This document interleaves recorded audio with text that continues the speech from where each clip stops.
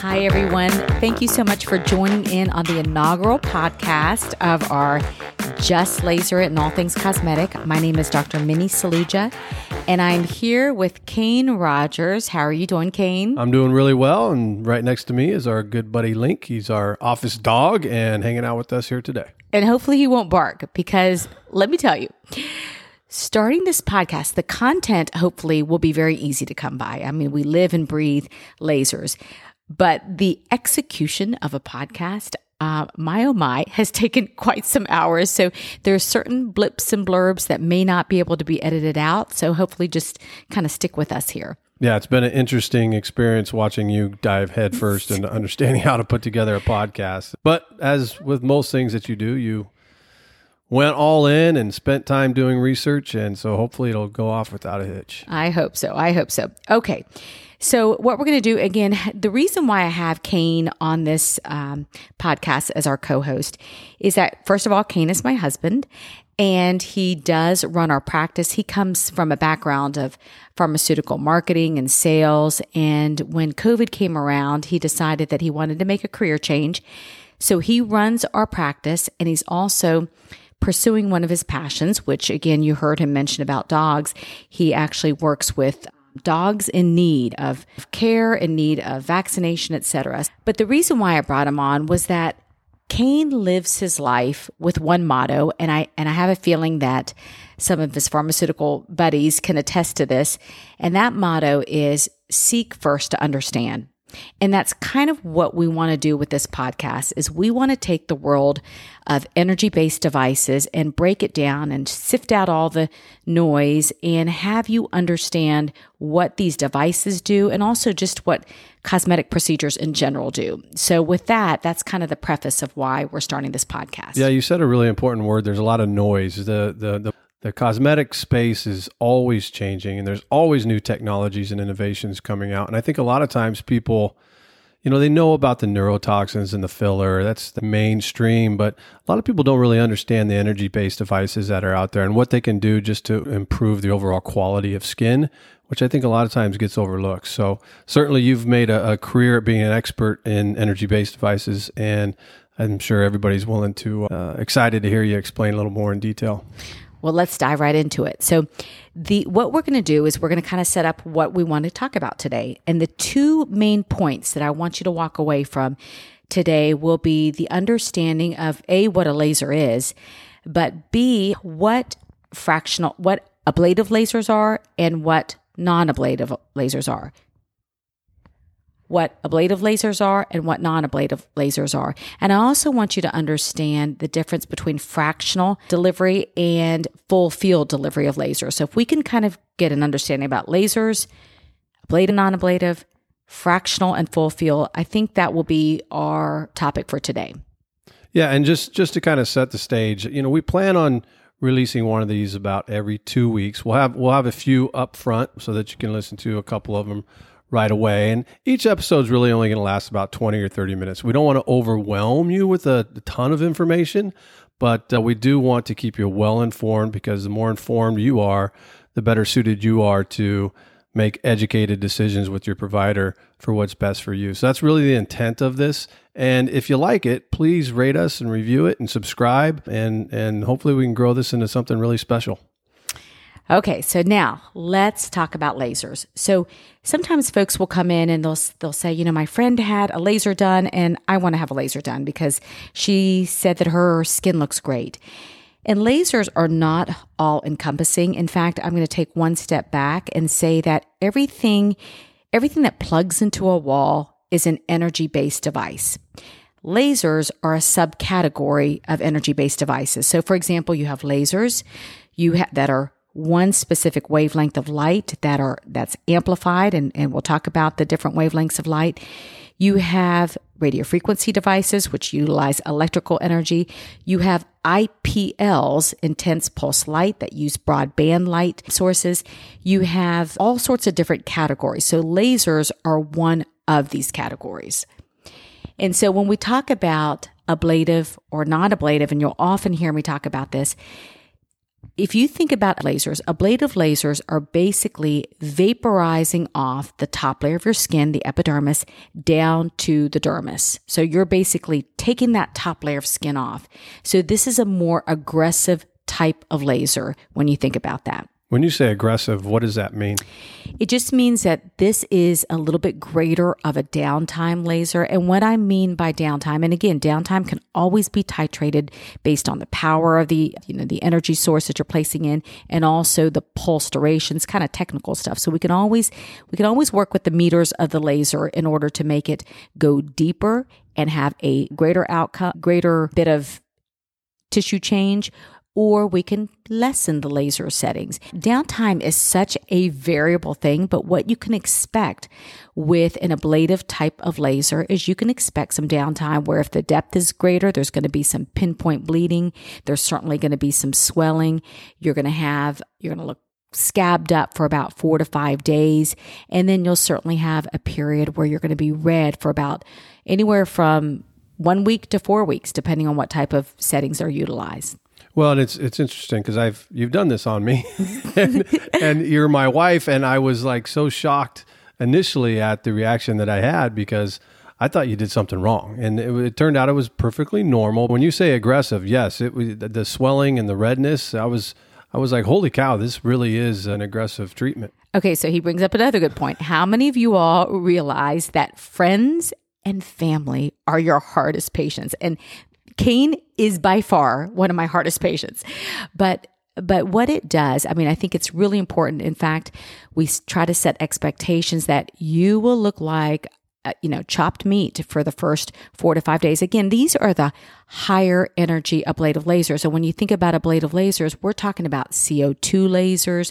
You'll also hear about erbium lasers. They can ablate tissue at different depths. CO2 typically goes deeper. Erbium can be titrated to go a little bit deeper as well, but these are the type of lasers that can go deeper in the skin. Again, this is ablative laser where we're vaporizing the tissue surface.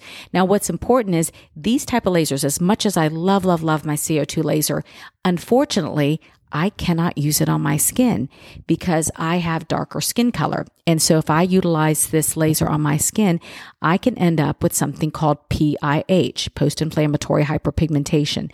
So while these lasers exist, it's also important not to just say, if a patient comes in and will tell us, my friend had a CO2, I want a CO2, but perhaps their skin is not the appropriate type for a CO2. So these are the conversations that have to be had.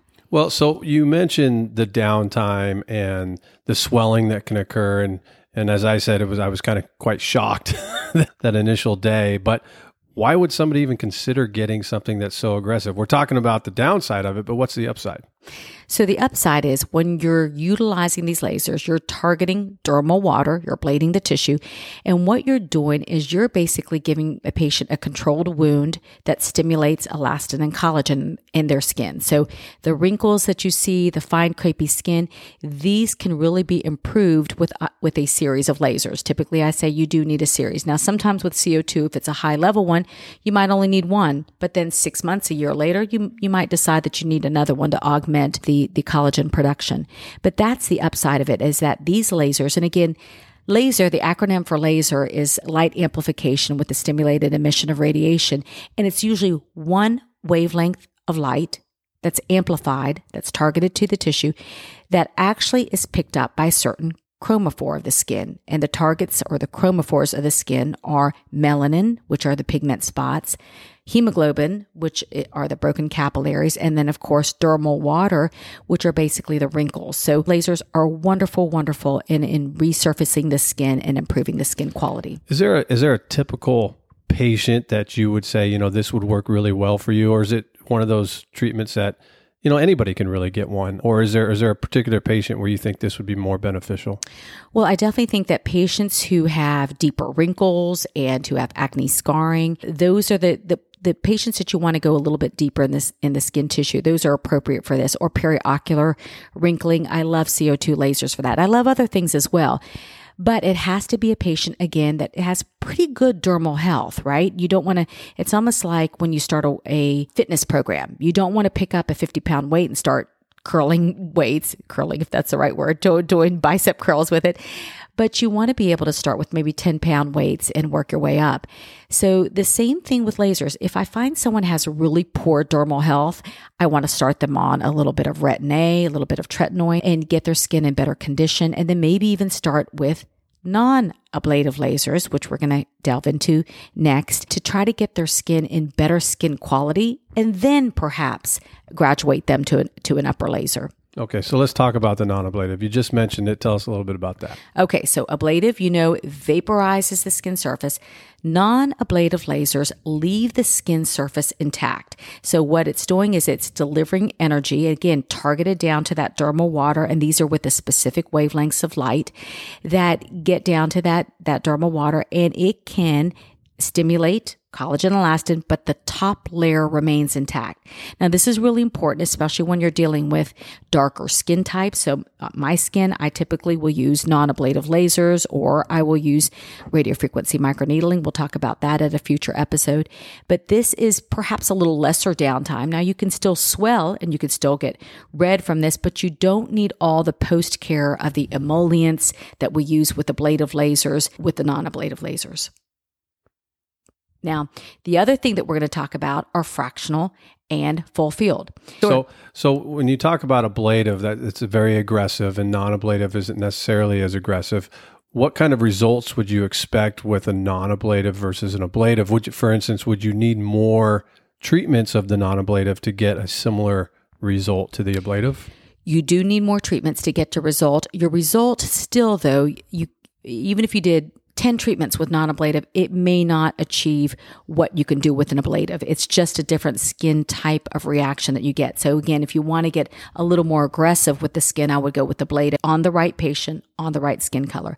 But non-ablative lasers, you can get some nice results. 3 to 5 treatments, you can get some really nice results. Typically, we deliver these type of lasers every 4 to 6 weeks or so.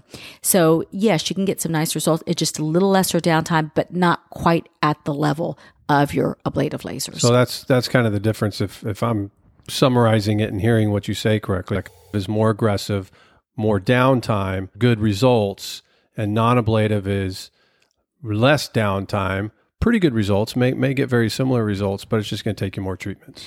Correct. And what's so interesting is that our lives have become so busy.